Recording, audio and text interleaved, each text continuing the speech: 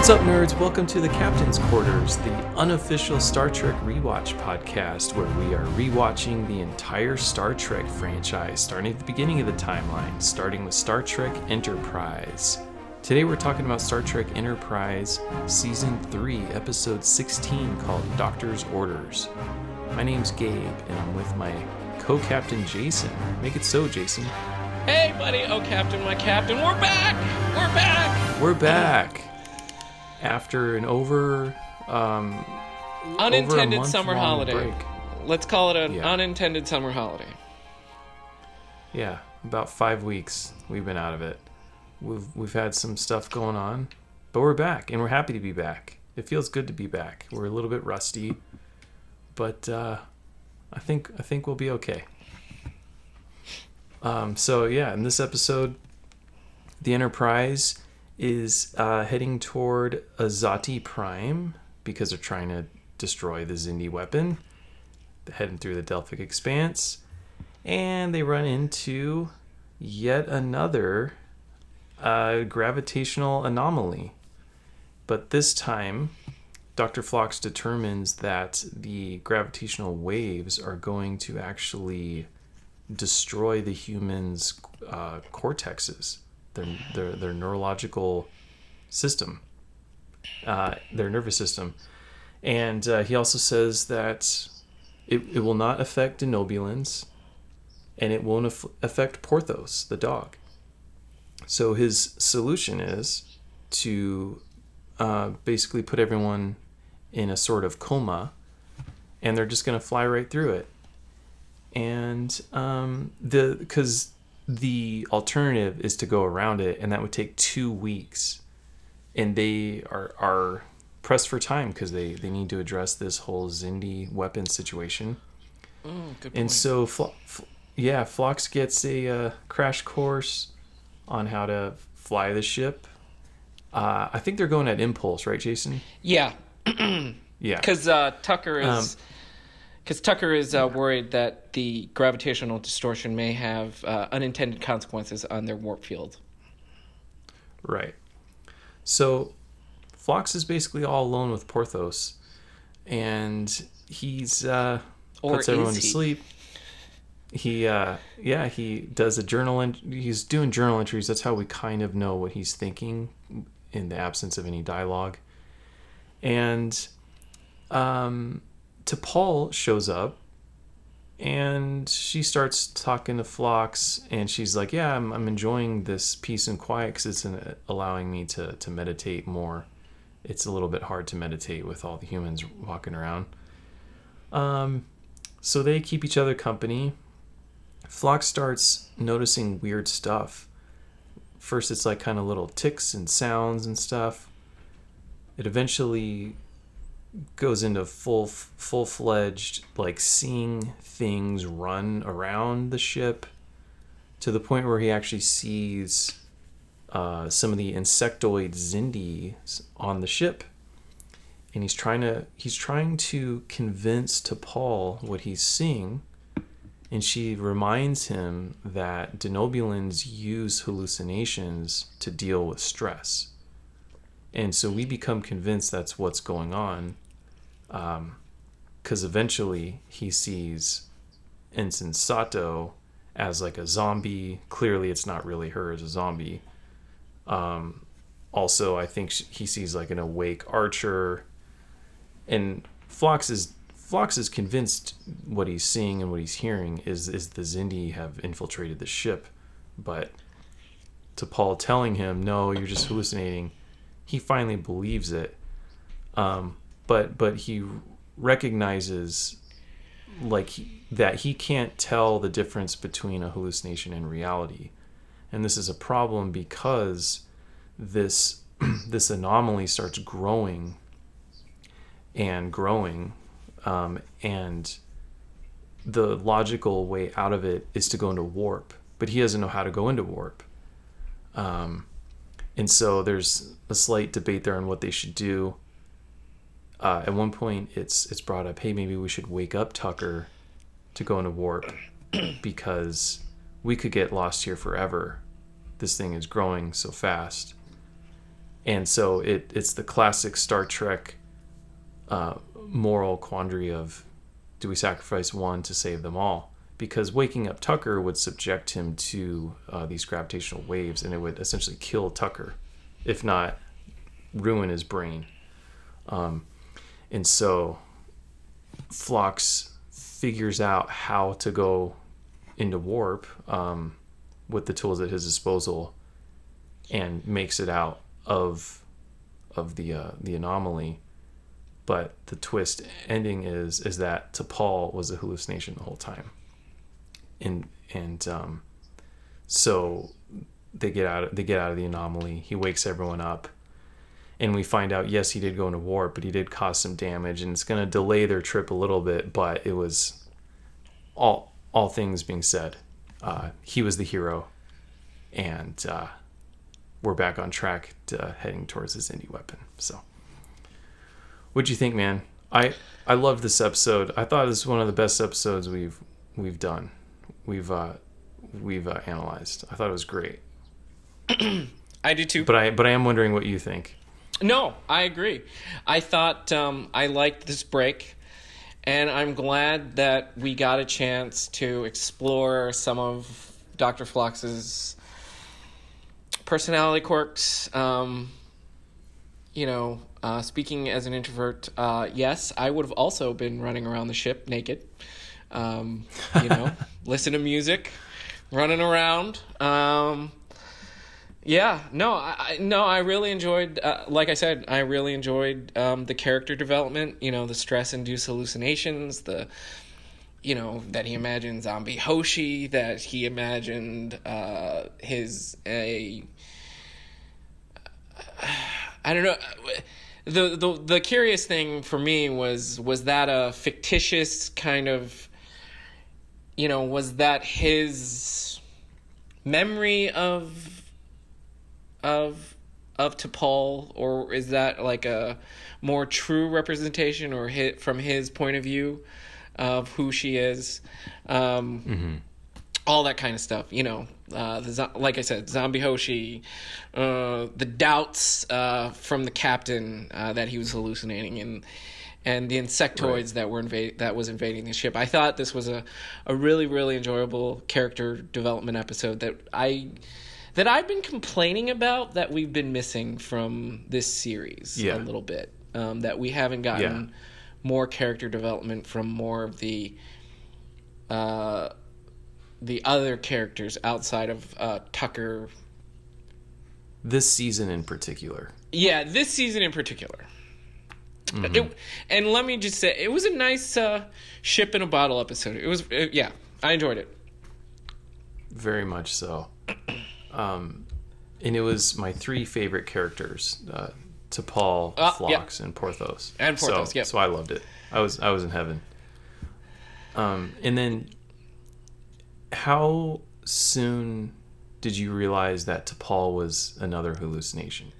Because I didn't know I went the entire episode without knowing it. Yeah, no, I'm really glad you brought that up, because I had to watch it again to pick that out, because I was like, oh, I thought they had mentioned everyone had gone down. See, when she came on screen, I was like, wait, I thought Phlox said everyone but the Denobulan and the dog. Right. And I just doubted myself. I was like, oh, he must have forgot to mention the Vulcans, or I misheard. I wasn't paying attention for a second. But I didn't doubt it for a second that it would, you know what I mean? I assumed it really was her. And I thought it was expertly done, cuz I think they made it such that it was a little strange when you saw her at first. Yeah. But it wasn't so strange that it was obvious that it was a trick. Yeah, I agree. I totally agree with that. And the funny thing is that I thought that she was more Vulcan. That's weird to say, but I've said in these last couple of episodes, she's become less Vulcan. And again, do you think that was his projection of who she is, or more of a, what kind of representation do you think that her character her character of the character in this episode specifically? Yeah, it's a really interesting question because, like, clearly he needed something to govern his thoughts. He had his own internal projection that needed to, like, rein things in because he was losing it. Yeah, in the absence of her ultra rational thinking. He needed that, and it's interesting that he projected that onto a hallucination of T'Pol, who is the logical one. Yeah. So I don't know. I think that's. I think she was more Vulcan. I think you're right, though. I think it was an exaggerated version of T'Pol. Yeah, because as you said, she was the one that pointed out, oh, it's your stress-induced, it's your stress-induced hallucinations. It's all of these, as you said, logical conclusions that she was giving him or talking to him about. And I was like, oh, yeah, wow, this is a really very Vulcan T'Pol. And I was like, this is a really nice breath of fresh air. But then I was like, is she there or is she not there? Is this hallucination? What's going on? So I questioned myself the entire time, and I'm like, and so then I went back and I watched it again to really specifically listen for cues. Uh-huh. And it wasn't until I was like, oh, okay. You really have to pay attention to, like, well, in my mind, or, for me as a viewer, I had to really pay attention to, like, oh, okay, she was, he did say everybody except for the Denobulan and the dog and all that. So, yeah. Yeah. Yeah, I guess, I guess when I was watching it, I don't know why I didn't pause it and rewind 10 seconds to be like, wait, or whatever, a minute, and be like, I didn't think but it's logical to assume if a Denobulan, because they have a different biology than humans, that perhaps also a Vulcan would be immune to the effects of this thing. But I mean, Vulcans are stronger and all that kind of stuff. Although I imagine that their mental, even at their mental capacity and their mental abilities, would probably also make them less or more immune. Obviously, so we'll never know, but.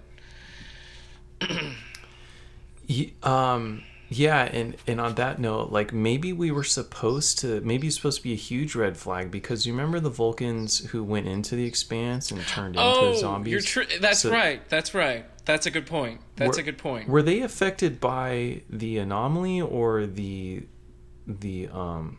metal that they were putting on the hole? Yeah, so I think it was the deuterium. Deuterium. Star Trek fans, correct me if I'm wrong, or correct us if I'm wrong, but I think it was the deuterium that caused their madness or their psychoses to change.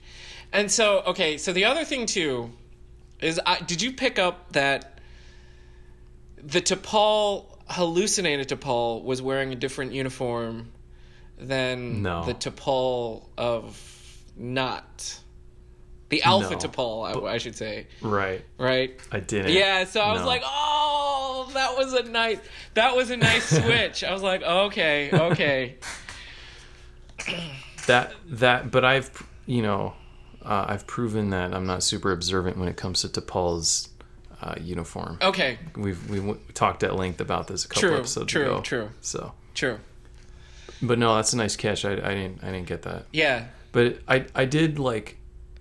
Because, like, I did like that they gave you enough that you could have figured it out, but they worked so hard to, throw you off the trail. Yeah. By making her, like, different than the other hallucinations. You really bought into her as a real entity. And, like, oh, yeah, those other things, those are just hallucinations, but, this is T'Pol. But, like, they were... And I thought that was really good. That's one of the reasons I love this episode. I like being tricked like that. Okay. I like plot puzzles and yep. And trying to solve the mystery, and so whenever there's a good one, it's always fun. When I watched it, I was like, I always think of, like, oh, what is Gabe gonna think about this? And I was kind of split 50-50 because of it. I was like, oh, he likes these kinds of things, but then at the same time, I'm like, oh, I could see him not enjoying the episode because it could be seen as, a little slower paced than not. But but obviously not, because you're entrenched. You can get so entrenched in it that we missed. Is T'Pol awake or not? Or whatever the case might be. So yeah. Well, you should know about me. Like, when I was a kid, I was obsessed with Sherlock Holmes. Right, I know. Yeah, I bought the like complete Sherlock Holmes collection, and I read every one of them. And there's nothing better than a good mystery. Yeah.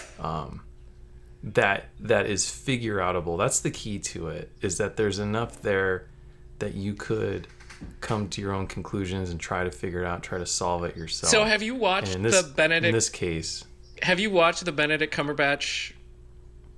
I think I watched one season and I really loved it. Yeah, and I just never went back to it because the episodes were a little long. Yeah. And you have to focus on them. Yeah. And I haven't had it's very British drama. Yeah. But it's definitely on the list of shows I need to get back to. Yeah, because I was about to say it's a really, you would enjoy it. It's a really good one.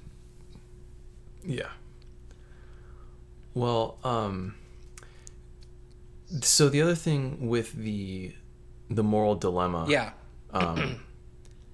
I thought that was just quintessential Star Trek in my limited expertise, of my 2.5 seasons worth of expertise. 3 seasons. Well, I mean, we've done 2 complete ones, and then half of another one. True. So, I just thought that was like, when I enjoy this show the most is when it asks you, what would you do? Yeah. Because it is logical. It is logical to sacrifice Tucker's life for everyone else, but like, could you actually do that? And the interesting thing too is that they were building it in the beginning. Like Tucker was incredibly, like, I'm like, what? Where have you become so super protective of your engines and the ship and he said, I wouldn't allow anyone without 4 years of Starfleet training to even touch my engines. I'm like, whoa, okay. And I didn't realize at the time, at that time stamp of the episode, that I was like, oh, okay. Then we fast forward to closer to the end, where it was like, okay, he did have to, make that choice, right? Mm-hmm. Yeah. And to your point, that's something that we talk about a lot on this podcast. Is we always ask ourselves, or we ask each other, what would you do? Right. Exactly. Mm-hmm. And that's what I love about Star Trek. I've noticed at this point in my life, I've been really like picking apart things like franchises that I like Star Wars and whatever.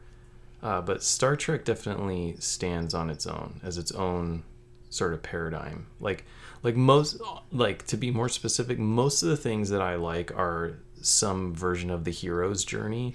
Yeah. Like Legend of Zelda, etc. Star Wars. Yeah, to some degree, Star Wars. Lord of the Rings. Yeah, definitely Lord of the Rings for sure. I think that's like quintessential. Yes. Hero's journey. Yes. For Frodo, right? Yes. Although in The Hobbit too. Yeah, exactly. Yeah. But Star Trek is like the only thing that I'm like into that I feel like is as intriguing, and I don't feel like I'm on that. I'm in a different paradigm than those other things, and I'm really loving that. It's like it broke me out of my repetitious sort of fandom.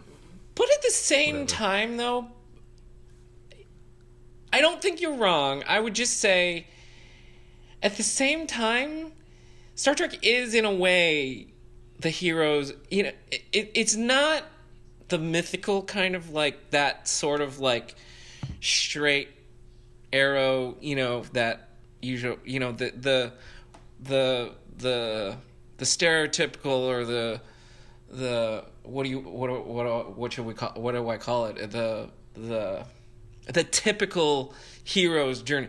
We are, I mean, in a lot of ways, Star Trek is a hero's, you know, it is a hero's journey in a lot of ways. It's just, you know, a little bit more, you know, nuanced, I guess, in a way, because we are rooting for, you know, the crew of the Enterprise or the crew of Voyager or the crew of, you know, the crew of Deep Space Nine, or, you know, you know, or Discovery, or whatever the case might be. So in a way, I think it still has those elements. It's just not as,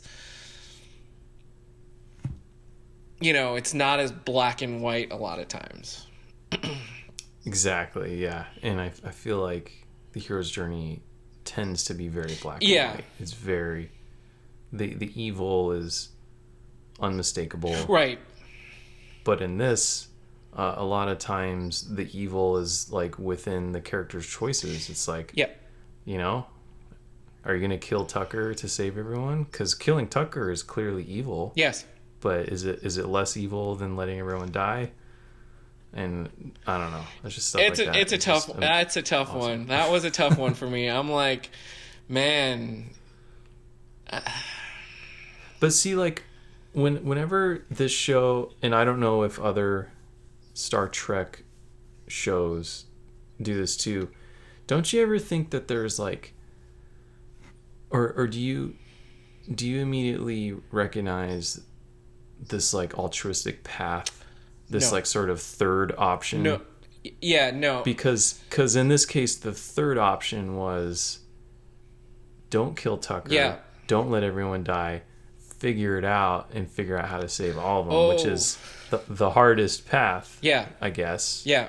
And it takes a hero to do it, I guess. But it's, no, I mean, just you wait until we get to the other iterations of this franchise where you seriously think, wow, that was cold, right? That was, you know, that was, you know, I would say Next Generation, the original series to a lesser extent, but really, Deep Space Nine really comes to mind, where you're like, oh, wow, that was dark, and could you know, it's really of like, could you live with that decision? It's those kinds of, yeah. So it's not always the Enterprise has there are episodes where I can think of where you're like, oh, okay, it's not so cool, right? You know, they did have to make a decision that was, you know, that we could talk about, and that we will talk about for, you know, an extended period, you know, for an episode of a podcast, where you're like, oh, okay, you know, maybe your opinion of the captain or the crew or whatever the case might be has diminished a little bit because of the choices that they made. But that's what makes it enjoyable. Cool. I like it. I'm looking forward to it. Yeah. Because it's fun. Yeah. It's I don't know. I think maybe you grow more when you like, put yourself in the character's shoes and you force yourself to like figure it out. Yeah. Like, what would you do? Yeah. No. Absolutely. So. You know, I always come back to, in that instance, the good of the many. The needs of the many outweigh the needs of the one or the few, which is the logical choice. However, in Star Trek, there are many times where it's the good, you know, the need of the one outweigh the need of the many. But do you fixate on the leap of faith that it takes to know the outcome. Like, just taking this episode as an example. To Paul's viewpoint is there's two outcomes with absolute certainty. In one outcome, everyone on the crew dies. Yeah. Including Tucker. Yeah. In the other outcome, only Tucker dies. Because the ship explodes, right? Or something of that nature. It breaks apart, basically. It's going to break apart. It's going to break apart, yeah. But so it takes a lot of confidence. You could almost say hubris to say this is where it's going. Yeah. And I've talked about on this podcast before, my number one thing that I hate about certain things in life is when people do that, and they use that as justification for preemptive action that is questionable. Mm-hmm. I'm not gonna, I won't say more than that, but like, it takes a lot of like, I don't know. I see, for me, I'm way too like hesitant to take those leaps of faith. Like, oh, I know this is going to happen, therefore we need to do that. Because it's like, I feel like there's just so much randomness in life. Yeah. And unless you have a literal crystal ball. Yeah. If we don't attack them, they're going to come kill us all. This whole season is that. This whole season is we have intel that they're going to create an even larger weapon and kill us all, so we need to go kill them first.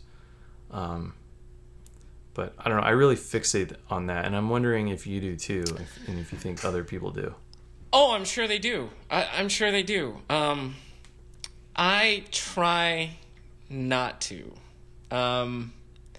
What I try to watch or fix, what I try to do is, and this happens in life, it's where you take in all of the information that you're given.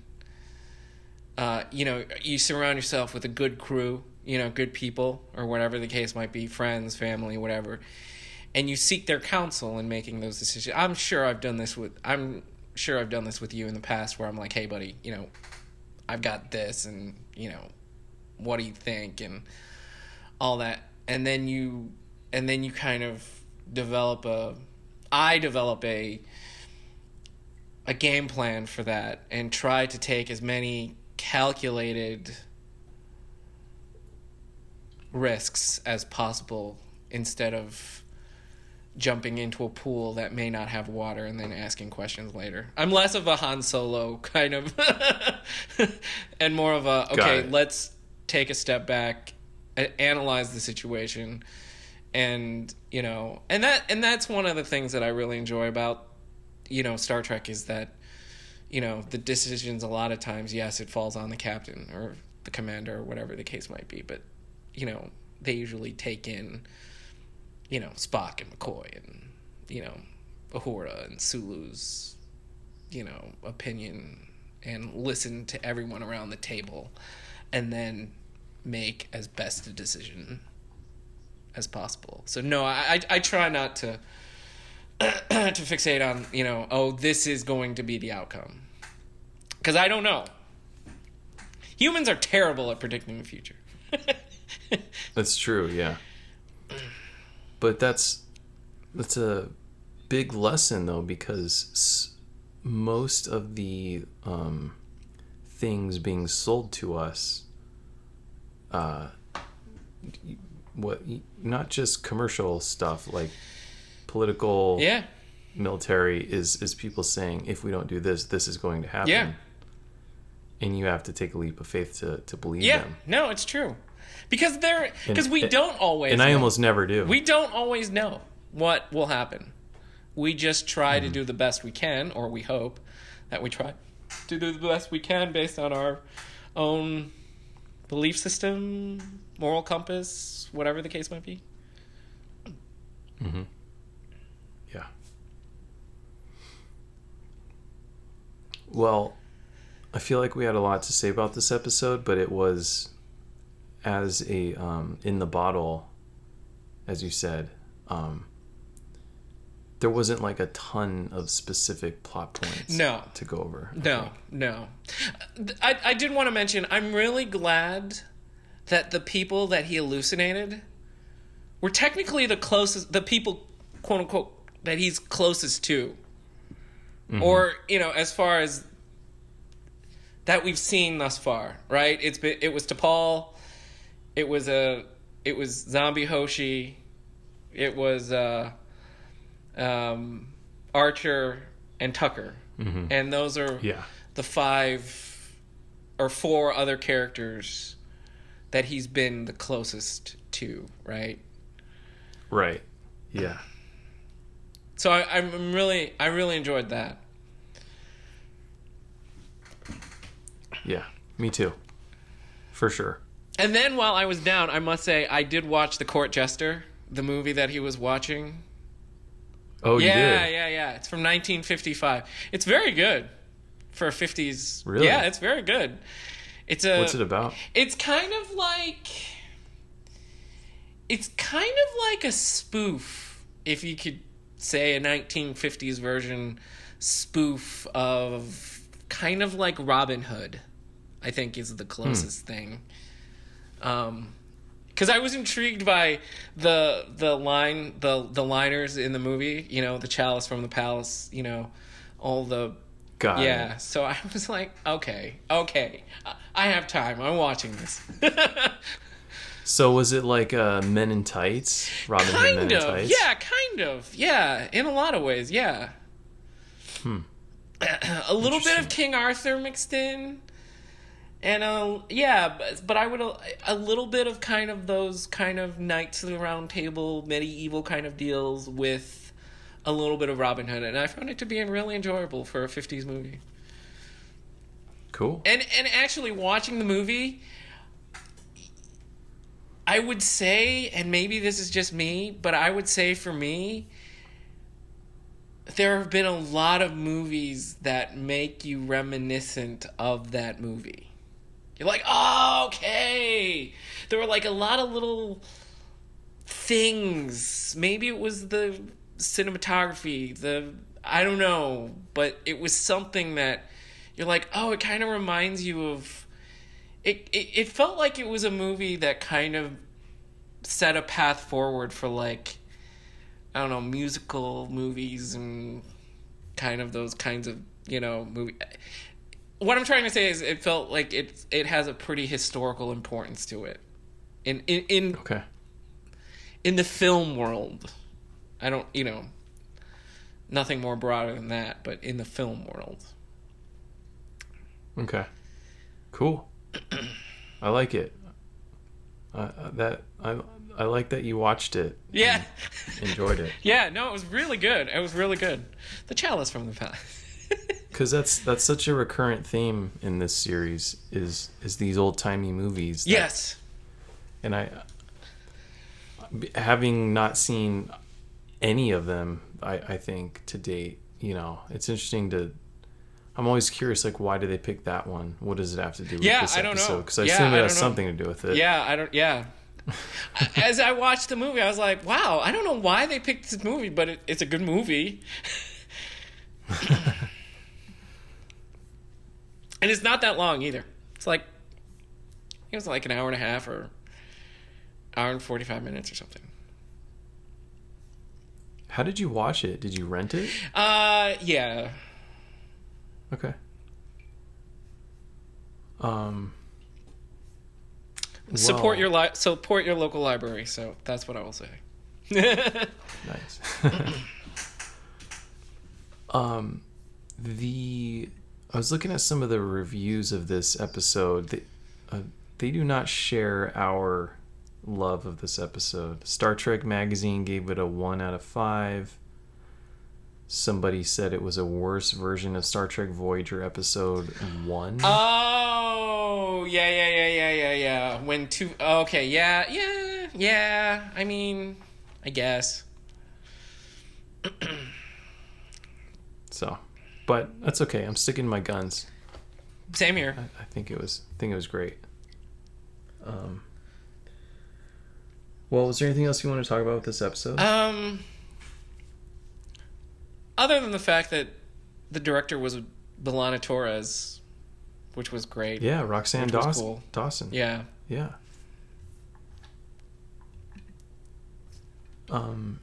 So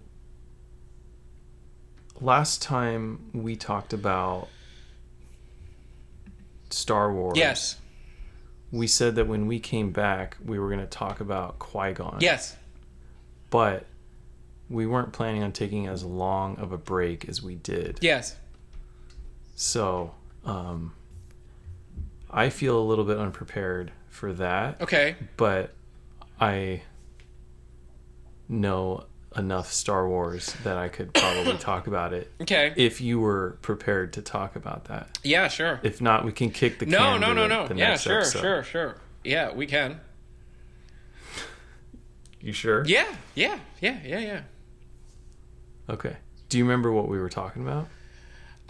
Yes. The premise was that the Duel of the Fates in Phantom Menace, and correct me if I'm wrong because I really don't want to mischaracterize your point of view, is that Anakin, no matter what, let's say Qui-Gon had won that battle, survived, and was the one who trained Anakin, that he would have become Darth Vader anyways. That straight and narrow kind of deal, like this path of like that he's going to be Darth Vader. And in my limited Star Wars like perspective and knowledge is that I think that we would have to take it the duel of the quote unquote duel of the fates literally. And then I think in some alternate universe, in some other galaxy far, far away, long, long time ago, that if Qui-Gon had won and survived and was to train Anakin, that I think that he would not have become Darth Vader. And I fully, believe that from. I'm not well versed in the comics or the novels or the books or anything like that, but from the cartoons and the television and the movies, I would say that I'm like, yeah, I firmly, wholeheartedly believe that if Qui-Gon had survived, that Anakin would not have become Darth Vader, and that it would have been a totally different story. And obviously, it's a fun debate to have, but will we ever know? No. I don't know. Maybe if they did a what if, if they went Marvel and they did a what if cartoon, I think that would be cool. Well, for me, I would know if George Lucas said that was the case, because I know Dave Filoni. Yeah. Filoni. Dave Filoni. Yeah, he has said that. Yeah. Mm-hmm. Dave Filoni said that. Yeah.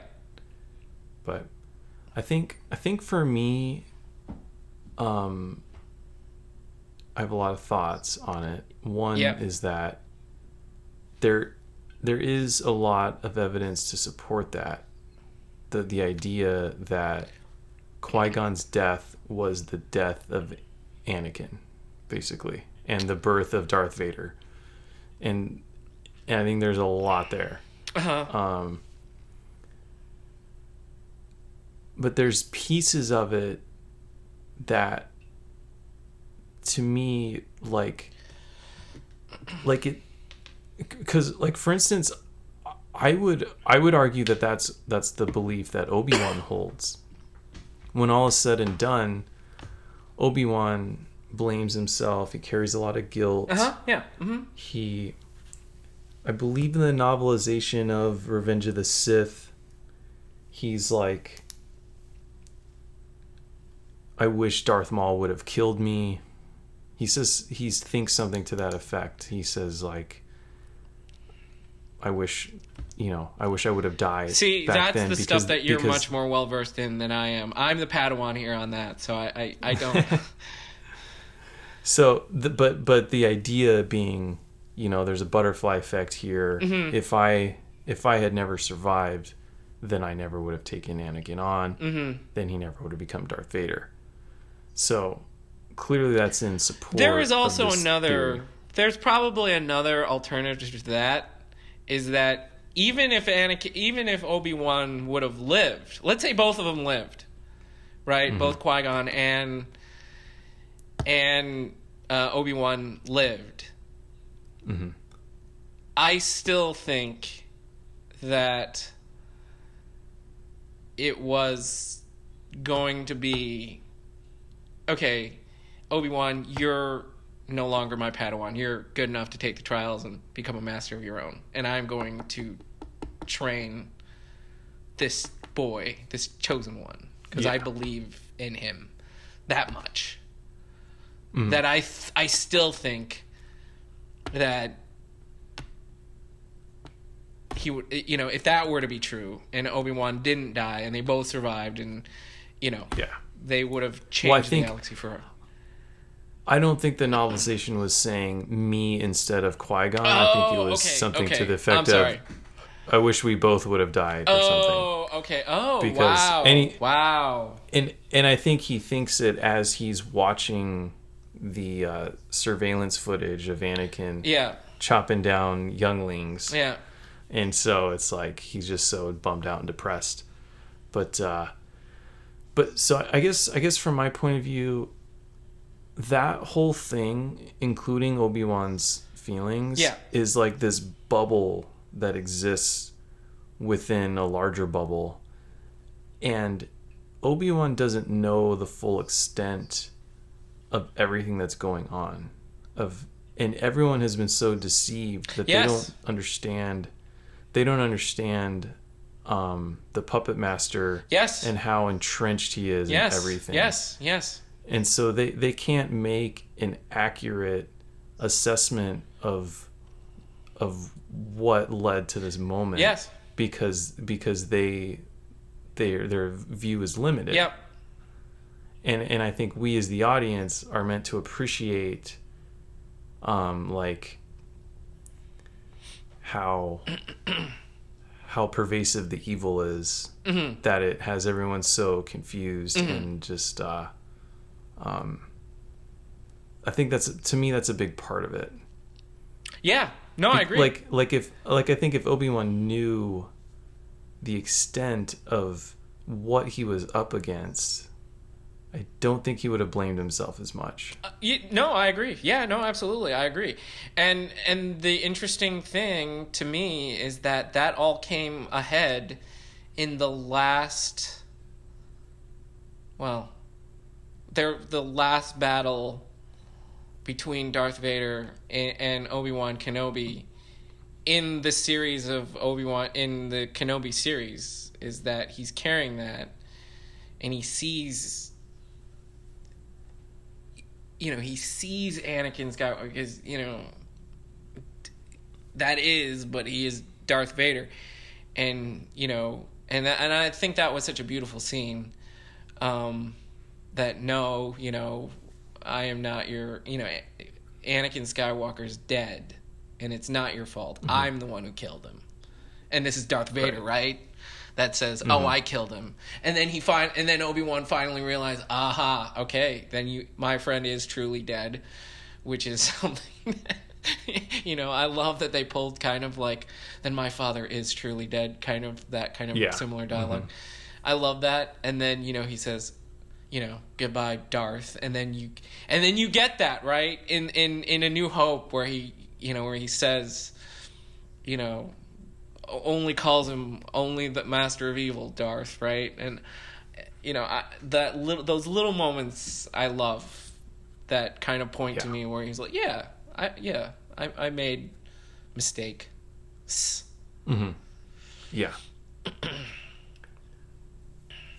Well, so the other components that are related to this is, so there's this idea that the Jedi Council, the Jedi Order's way of doing things is flawed. Absolutely. And that flaw is what leads to Anakin's downfall. Yes. And part of that reasoning is like there's this alternative way to do it, and I think a big origin point for that is every time we project a lot of this stuff onto Qui-Gon because of the way he interacts with Anakin. If you notice, every time Qui-Gon talks to Anakin in the movies, he kneels down and he puts his hands in his shoulders. Yeah. He like we project our own like emotional sort of fatherly love onto him because he does that. Because like Mace Windu or Yoda or any of the other ones on the council would never do that. Yep. They sit in their chair and like. See, I love that you're making ties. my argument for me, but you know, I appreciate. Yeah. And I think that's a powerful thing, but yes. I don't like I don't see the evidence for like this is a better way for like, so there's an absence of evidence in one case. Yes. But then there's also the presence of the evidence against the Jedi Order's way, which is a very common refrain. Yes. So like if you go like look at Star Wars YouTubers, there's a bunch of channels who all they talk about is Star Wars lore. Yes.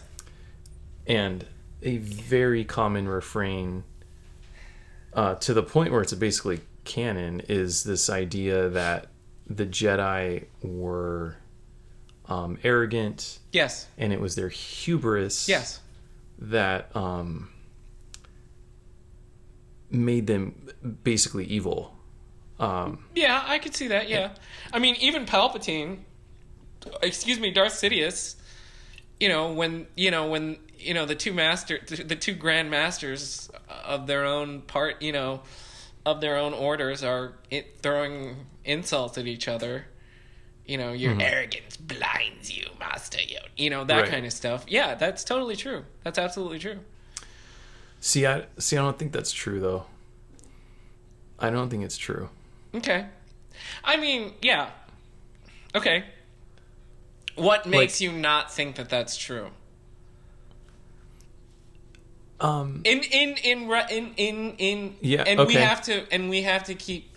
And don't you think we have to keep that within the context of Anakin's path towards Darth Vader? Sure. Okay. When Yoda finds out that there's a some sort of dark agent trained in the Jedi arts, potentially a Sith, the first thing he does is close his eyes and search. Yeah. He starts looking. He looks inward to look outward. And he basically meditates, and he's like, like, hard to see. And there's other times when he does that. Yeah, hard to see the future it is. There's times in the show when he meditates to try to find the answer. Yes. And they can't find the answer. But hubris and arrogance would be like, you don't know what you're talking about, Qui-Gon, shut up. But they listen to him. They try to find the answer. Did they listen to him? I don't. Mace says, we don't have time for this, but we will figure this out. He's like, we need to solve this mystery. And he talks about the mystery of the Sith, and he's like actively trying to figure out the mystery of the Sith. He fails, but if everyone who failed was accused of arrogance, then we'd be in a pretty fucked up world. Oh, no, absolutely. No, it's true. It's true. Absolutely. It's true. He never downplays Qui-Gon's experience. They actively try to work on it with the tools at their disposal. Yeah. Okay. Let me just say this. In The Phantom Menace, they test Anakin and the ship, and the Mm-hmm. and Yoda is much fear leads to anger leads to hate, blah blah blah, all that stuff, right? Yeah. So which it did lead to hate, which it and did, anger, which and it fear, did, and it the dark does, side. it does, Yeah. it does, no question about it. However, you never see that from Qui-Gon Jinn in his belief in the boy, in Anakin Skywalker. Mm-hmm. And I will point out another thing is that I think Qui-Gon Jinn was so different and so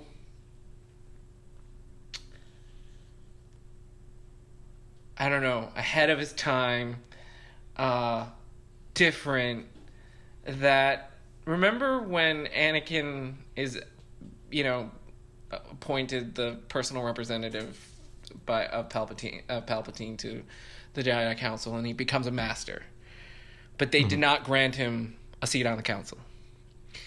Did Qui-Gon Jinn, a master himself, sit on the Jedi Council? No. No. And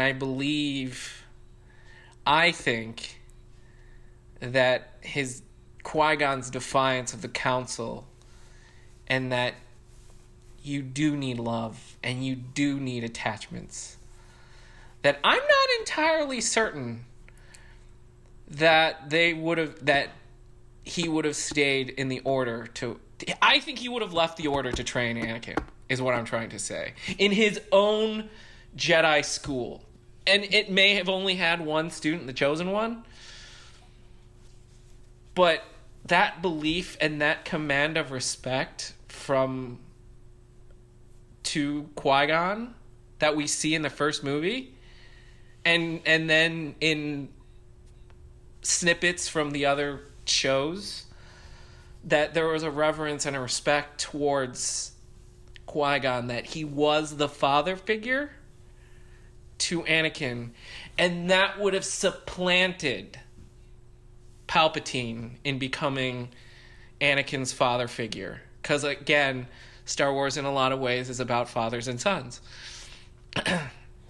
and family and all that kind of stuff. It's and so I wholeheartedly believe that, and then the other thing too is, I think that when, let's say, Anakin falls for Padme no matter what, right? No matter what. Yeah. And remember when he goes to Yoda and says, Master Yoda, it's, I'm having these dreams about someone dying. And Yoda kind of, in a very Jedi, but in kind of a monkish, which is what the Jedi Order is. They are a religious monk kind of deal. That you must let go of the, death is a natural part of life, and that you must learn to let go. Well, I think that really turns Anakin off. And while I have no proof of what Qui-Gon would have told him, but I think that the way that Qui-Gon was, that I do think that he would have had a very, very different answer. And that, yes, love is a very much part of being a Jedi.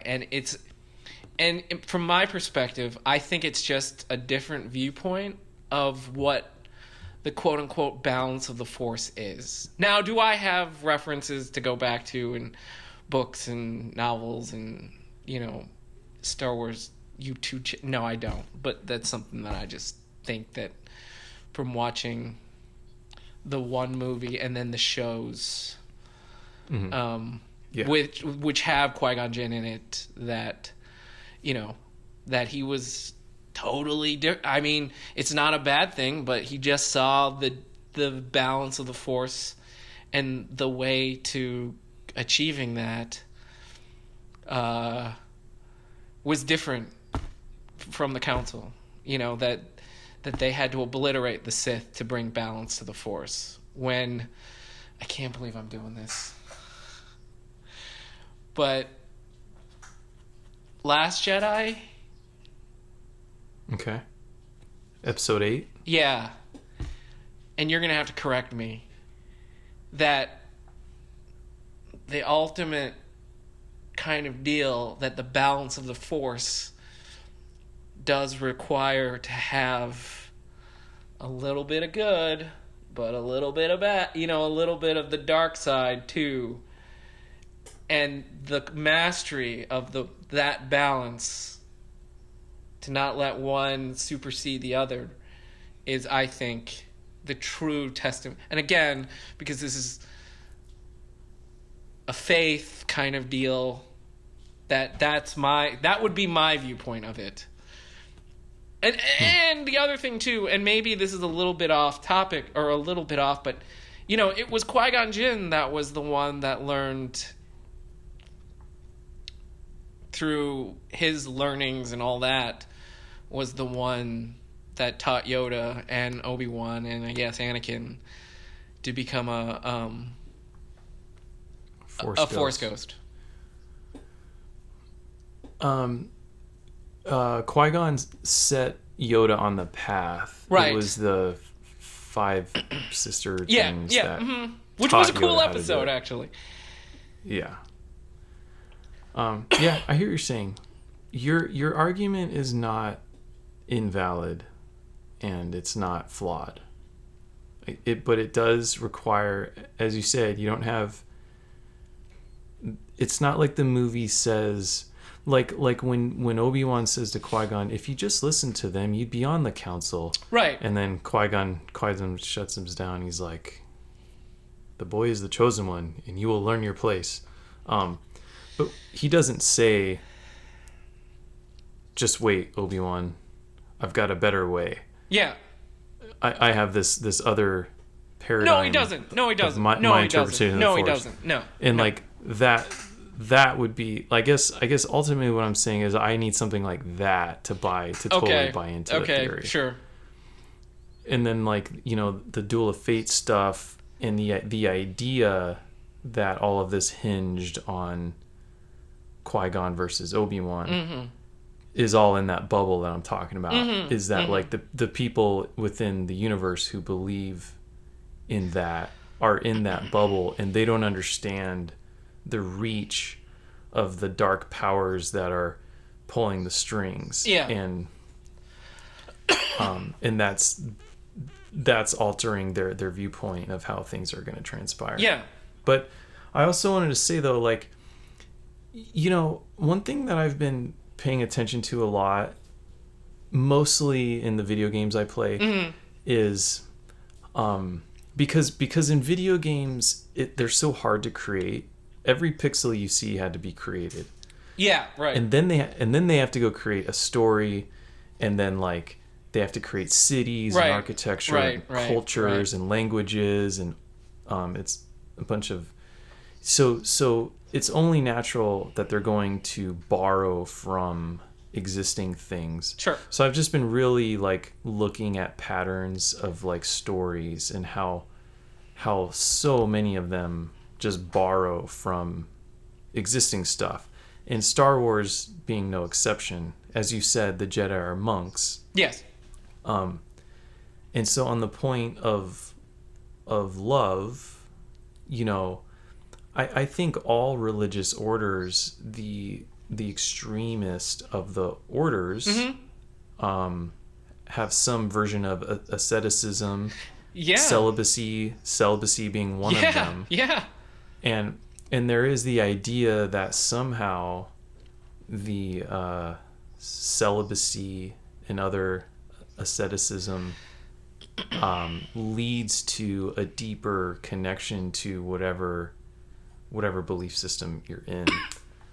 And I think 100% the Jedi Order as portrayed in the movies is just borrowing that idea. Yeah, no, absolutely. Yeah. But like I would never say a Shaolin monk is arrogant for following that path. Sure. I would never like point that out as a flaw. I would be and I would have admiration for it and awe, like, man, I could never do that. Sure. And I don't regard myself as higher than them or like more knowing than them. And I would think wow, it'd be really cool if I could like harness my chi to like break a brick wall down and lower my heart rate on command and all these things. And I think that we're meant to like hold them up to a certain level, and I don't blame them for that. And I don't think it leads to evil on their part. No. But I do think that's exactly what the Jedi are doing in the movies when they are shunning attachments. It's out of experience, and you could say fear of knowing that people do evil deeds when they are acting in the self-interest of their attachments. And thus they weed out those who have these attachments, and because they don't want to hand over the keys to all this power to someone who has this attachment that they don't think they can break. I mean that's all true. But I don't think that's arrogance. I don't think that's arrogance or hubris. I think that's just in their view it's smart. So this is the only window. This is like one of the few windows that I would see that being arrogant, is that they didn't allow themselves to see what was brewing, But again, 1,000 Yoda yards away in that big mushroom literally building. meditates. The most powerful Jedi who ever lived meditates. Like, what else could they have done? Well, that's the other thing too. He literally right, sits there and meditates, looking for the answer. And I think that, and I don't have any evidence for this, but I would think that the dark side, that Palpatine himself would be making that cloud to make it. That's exactly it. But that's not Yoda's fault. No, it's not. Yoda was outgunned. He was just outgunned. That's it. That's all there is to it. He was outgunned by Palpatine. Yes. And that's why, I mean, that's why you could arguably say those are the two most powerful Force users, right? Mm-hmm. Just on opposite sides of the same coin, right? Yeah. And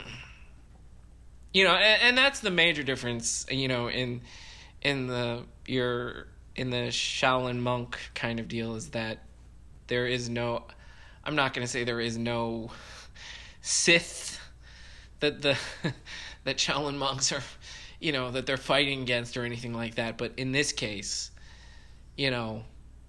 that they did not see, for whatever reason, the dark side rising, like I said, 500 yards away in that big mushroom building, right, in the Senate, right, that they were so focused on who it was. And one of the prime examples is when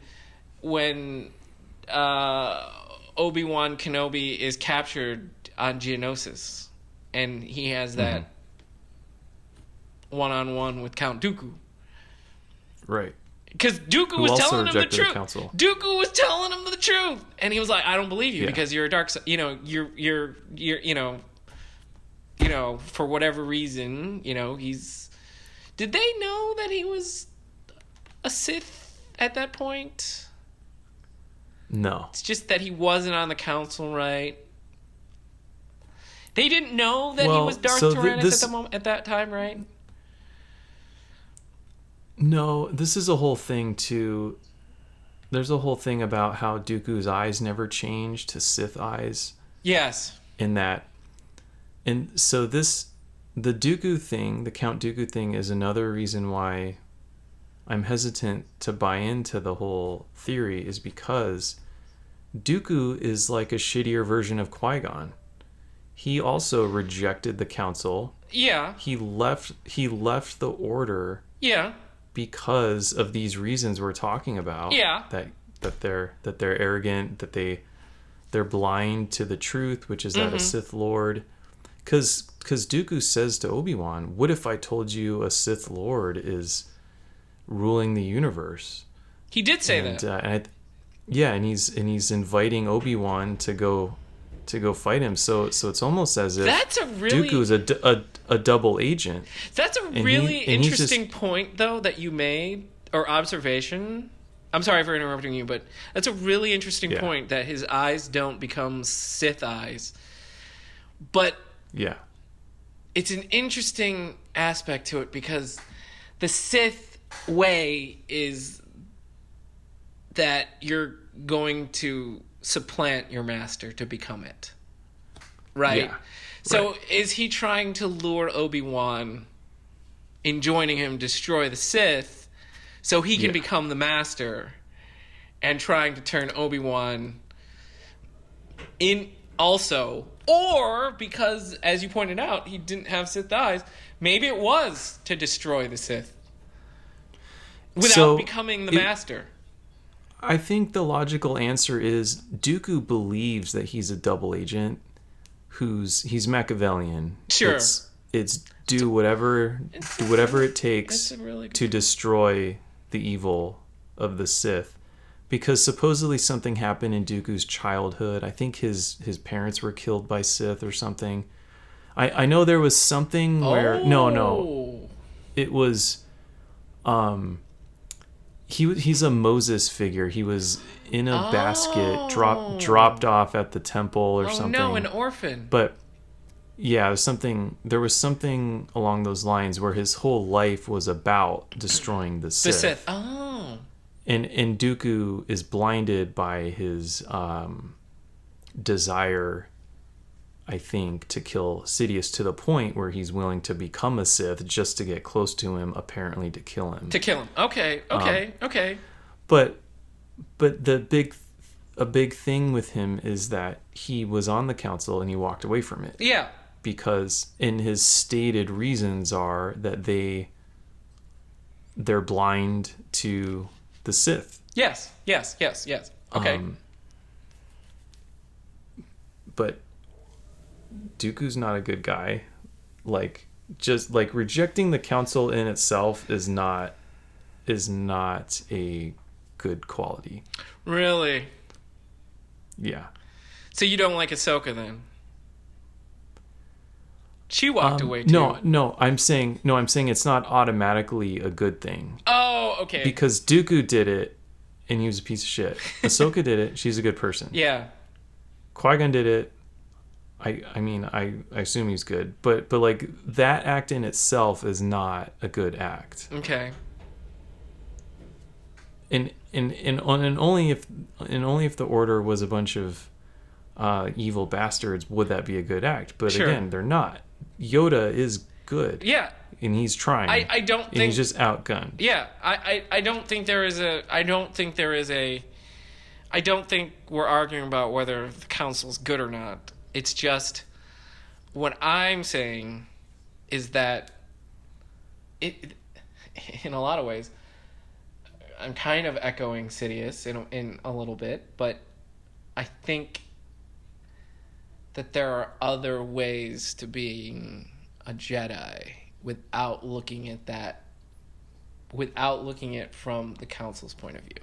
That's all I'm saying, is that because because Qui-Gon was so far ahead of his time, because he was different, because there was that he was defiant to the council, that I do think that Qui-Gon would have he would have prevented Anakin from becoming Darth Vader. But why is defiant of the council part of that? Given that Dooku was the ultimate defier of the council. Yeah. As I laid out, I think that the different perspective of having needs and wants and looking at it from and looking at the Force from a different perspective is not a bad thing. It's just different. I guess I subscribe to it's not possible to have attachments and be a Jedi Knight. I guess that's ultimately where I fall. Sure. And I believe the Order when they say that that's true. Uh-huh. And I think I don't think they randomly came to that conclusion. I think they probably in their ancient history saw a bunch of, just like the Vulcans did, right? When their emotions were out of control, they were a violent war. They were like tearing each other to shreds, right? Yeah. That bloody history taught them a lesson. Yes. Hey, we can't do this. We need to control this. Yes. And now we create an order, a school of thought around how to control this. Yes. And it's asceticism, right? Yes. It's withholding from your animalistic urges and stuff. Yes. Yeah. However, and I would say that with onions there are layers, and we do see individuals that pseudo prescribe to it, but also believe that emotion also plays a role, not pure logic.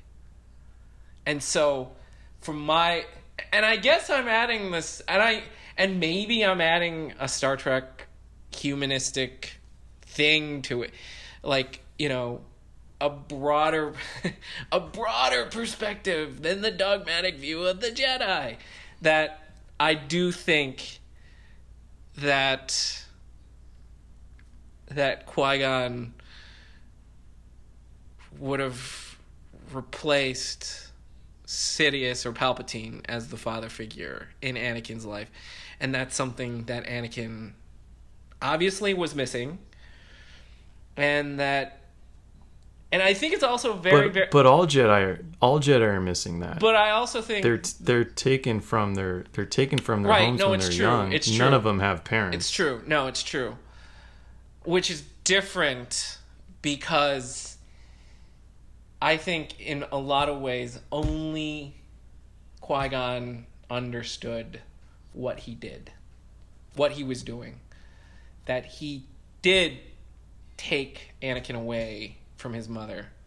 And I think understanding that and being the master and his viewpoints of the Force in which he did have, I think that would have changed the entire dynamic. And one of the reasons that and George Lucas made it not abundantly clear, but in episode 2, where Hayden Christensen, Anakin Skywalker, to some fans, comes off as whiny and like defiant to Obi-Wan, was that Obi-Wan, and he says it, "You were my brother," not that, and that's a completely different relationship than, you know, you were like a son to me instead of you were my brother. And I think that was very, very, very deliberate in that dialogue. Well, as bad but in as episode George 2, Lucas's sand is coarse. but in episode 2, Anakin says, "I'm sorry, Master. You're the closest thing I've ever had to a father." Yes, that's true. But in the end, Anakin defied Obi-Wan Kenobi in a lot of ways. I think in episode 1, where you see Qui-Gon Jinn, when he tells Anakin, you know, et cetera, et cetera, et cetera, et cetera, all these things, most of the time he listens because he is more of a father figure. And I don't think Anakin would have had the mouth to like talk to Qui-Gon the way that he did with Obi-Wan. Well, I see. I think Obi-Wan's pretty harsh with Anakin. I do. I Not do. that not I do. that harshness is being a father, but he's not like, "What's up, bro?" Let's, you know what I mean? They're not like, Right. But they're not that far apart in age, though. At the same time, and you are the closest to me, and you are the closest thing to being a father to me. Is not saying, "Oh, you are a father figure," because obviously, who supplants him as the father figure? see, but Palpatine. that thing too, like when he latches on to Palpatine, it's an internal desire to save Padme. He's just like this lust Yeah, but for he power. believes. But he believes. That's what I'm saying. Anakin, wants a authoritarian figure to make decisions. He tells that to Padme in the park or in the grassy field, and I think that has a lot to do with him needing that very authoritative figure, and who plays that in his life. It's Obi-Wan Kenobi to some extent, but it's not Palpatine, right? And I think again, he would have been supplanted by by by Qui-Gon Jinn. And I think Qui-Gon would have kept him away from Palpatine, and Palpatine would have never have had visions of like, oh, this boy, he's gonna be my apprentice one day. I just don't see it though. When I see Anakin's interactions with Palpatine, I see a singular focus on Anakin's lust for power, and Palpatine is just the mouth that's speaking the magic, whatever it is, the secret solution that Anakin is lusting after. And Yeah. Palpatine happens to be someone in a leader position that's older, but Yes. it could have been a little girl standing on the street, homeless, that said it, and Anakin was so driven to find a solution, he would have listened to her. Oh, interesting.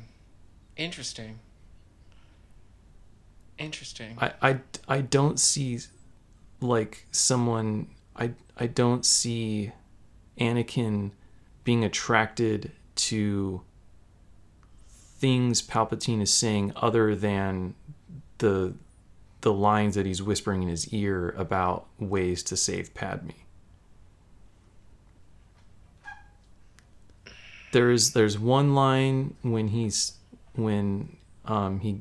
talks about his admiration for Palpatine, but it always manifests as Anakin's unbridled lust for power. Yeah, no, absolutely. No, that's true. To save his wife. No, that's true. Yes. No, that's true.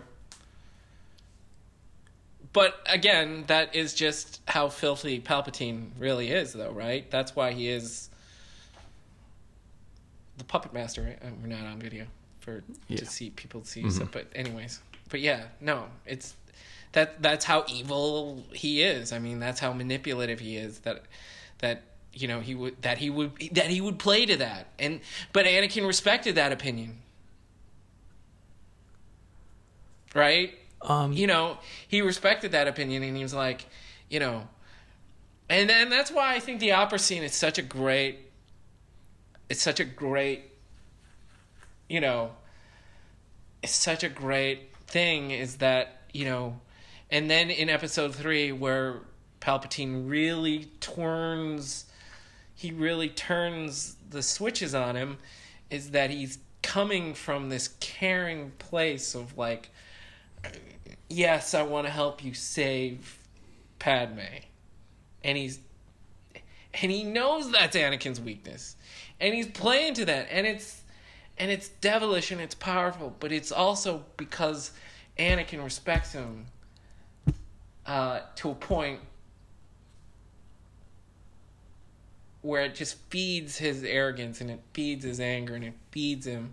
And yes, I do agree with you that it's just feeding Anakin into becoming Darth Vader, right? And that he can overthrow because Palpatine has fed him that bullshit, right? But he believes it. But Anakin believes it. Right. But he wants to believe it. Right. He wants to believe it because, that's why Palpatine is such an evil bastard. You're right. That he lies to him and he breaks him and he lies to him and then, now all that he has is Palpatine because he's got nobody else.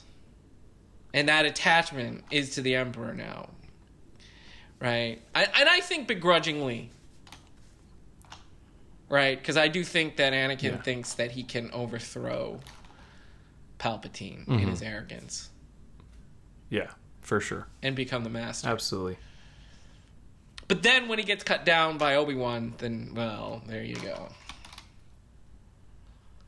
Mm-hmm. There goes that.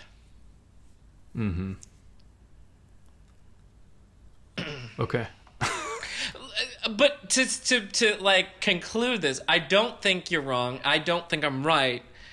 I'm just trying to point out there are other ways and that there are other viewpoints and that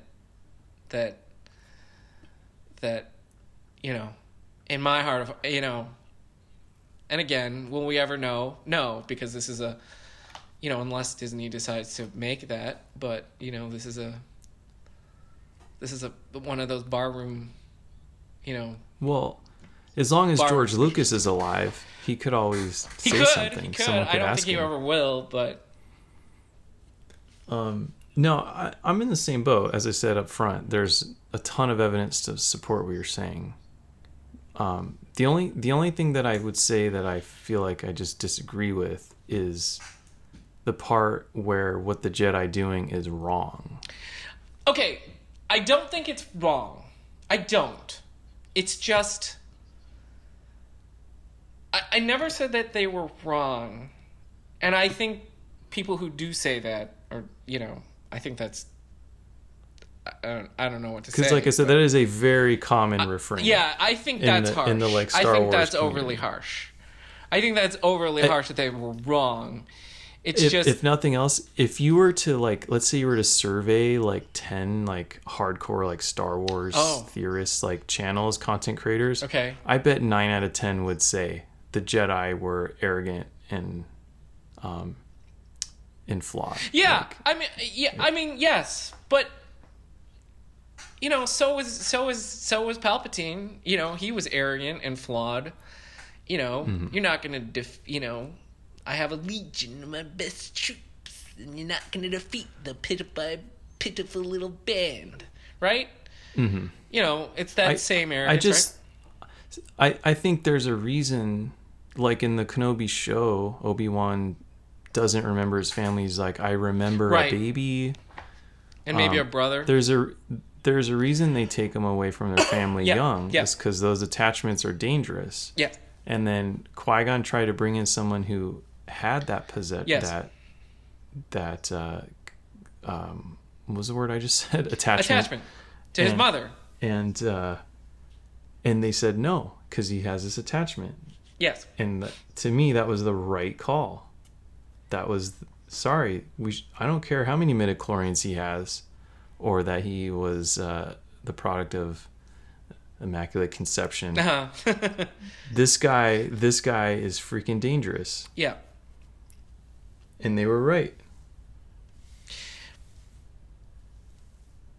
But I don't think they had I don't think that had to be, is all I'm saying.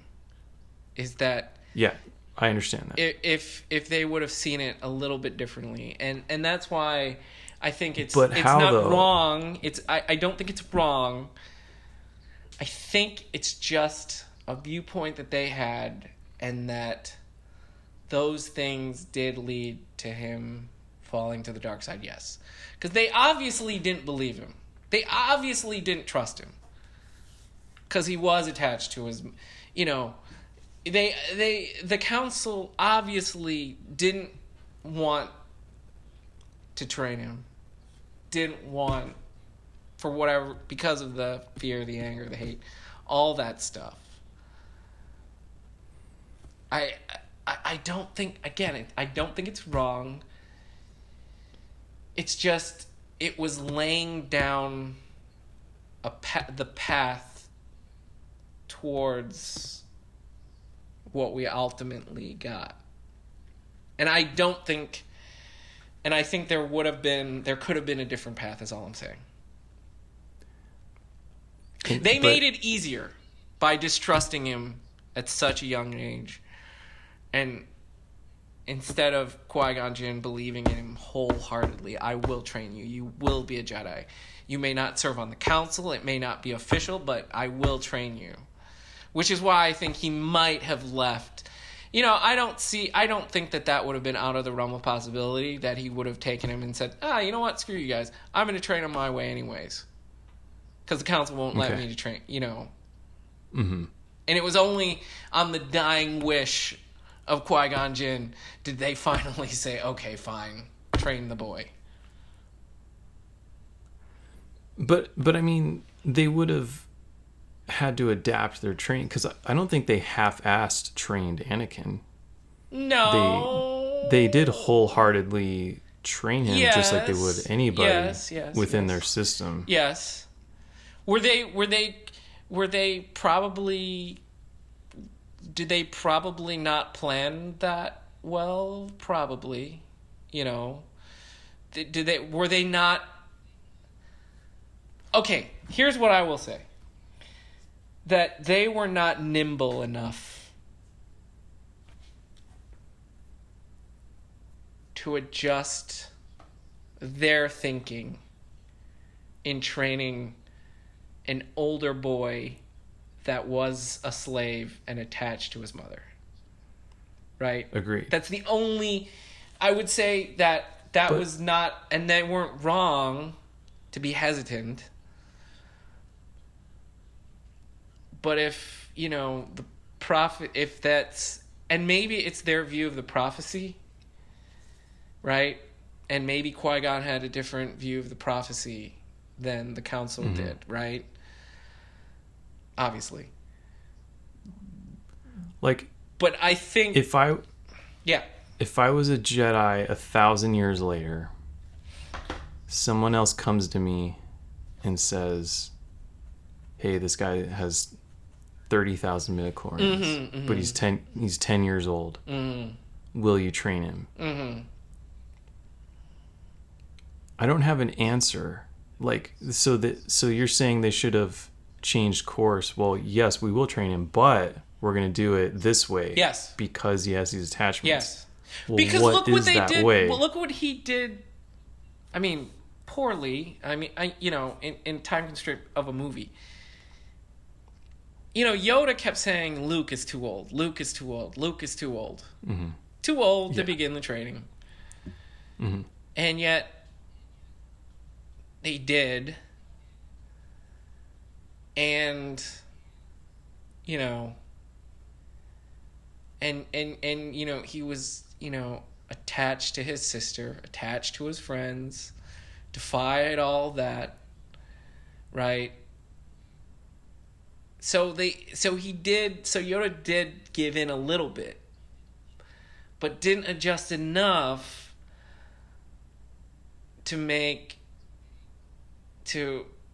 see, I think the one of the values that I value, one of the things that I value is somebody's ability to adjust to the people that you are working with. That some people need to be pushed, and some people need to be pulled. Some people need to be yelled at. Some people need to be coddled. Some people need to be... But as long as you're moving in one direction, and that's what good leadership is, right? And I don't think Yoda and Mace Windu in the hierarchy of the Jedi Council did not realize, or was not open enough to say, okay, our brand of training is not going to fit everybody that way. And that they didn't adjust to each individual, like, youngling or child or whatever the case might be. Because I think, obviously they had to get bigger and they had to have a school and all that kind of stuff. It was less of the one-on-one master, And obviously, there's going to be those people who, those younglings who are going to fall to the dark side no matter what, because that's what happens, right? No matter how much you do and how much love and care and all that kind of stuff. It's just built in within a person to grow up and want to see the world burn or whatever the case might be. And become Darth Vader or Palpatine or whatever the case might be. But I think the inability to adjust to the quote-unquote chosen one's needs at that time was not wrong, but just a failing. And that's something that, we all, everyone has. We all have failings. Even Yoda, talks about it. But I think every school has its leanings and its curriculum. Sure, yeah. And your job is to go in there as the student and excel within their curriculum. They're not, like, if you don't like what they're offering, go to a different school. Right, and that's what I'm saying.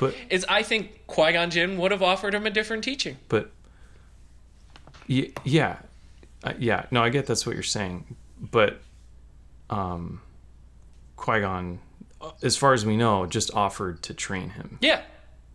And then at the end gave him to Obi-Wan, and Obi-Wan is in the order. I don't think he gave him to Obi-Wan. I think, there was a, he was dying at that point, and so there was no other choice.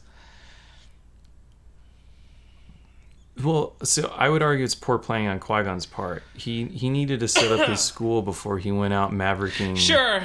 And offering to train people in some other way. Sure. Because this is the way. That's true. This is the way. It's this way, but I don't think the he Sith planned. way. Obviously, I don't think he planned on finding the chosen one, right? But doesn't that indicate an absence of a plan? It's true. And thus, no, it's true. The whole premise falls apart. It's true. Because if you didn't, because I don't know. Because do we know how long Obi-Wan was Qui-Gon's Padawan? No, I don't know. Okay.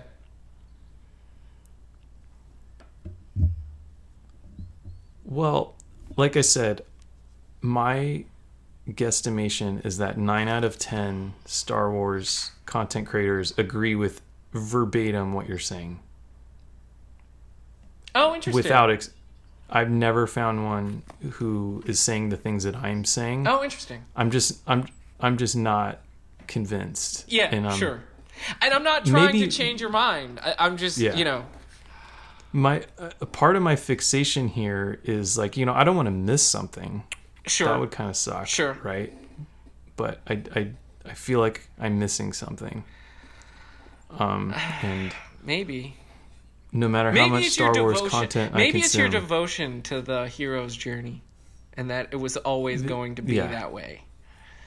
That absolutely 100% could be it. 100%. It wouldn't have been Star Wars, right?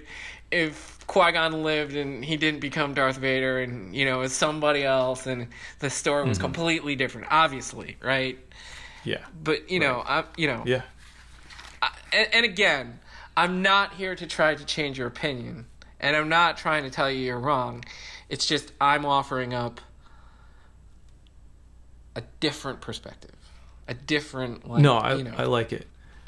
It's just that, like I said, the more Star Wars content I consume, I keep waiting for that moment where I get it, and I just get more entrenched in my own belief and because it may not happen, YouTube videos. Right? It may not happen by design, right? It may not happen, and Obi-Wan and Kenobi probably alluded to that. He was still trying to reach out to to Qui-Gon, and he thought, you just weren't ready to see. Okay. And all right, man. I might, and let me finish off on this. I might have a bias because I love Liam Neeson. Well, yeah. So I was gonna ask you earlier. Do you know what a stan is? No. In these like nerdy, like maybe not even nerdy, like media fictional universes, the fans of those. So you would be a Qui-Gon stan. Oh, okay, okay, yes, okay, I would prescribe to his school. Yeah, Yeah. absolutely. I don't know if it stands for something. I don't know if it's Sure. it's an acronym. Okay. I don't know what it. But yeah, but no, you're a Qui-Gon stan. I definitely am. I definitely would have been trained in his school because it's a much broader perspective than the narrow view of the Jedi. Okay. All right, my man. Okay. Well, thank you. Thank you. It's late, Yes. and it's great to be back. Yes. And everyone, if you made it this far, please follow us on Twitter and subscribe to us on all the things. We're on Anchor, we are on Apple, we are on Google Podcast, and Spotify, which is probably the most important one for us at the moment. And we appreciate you listening and your support. And until next time, live long and prosper. And may the Force be with you. See you.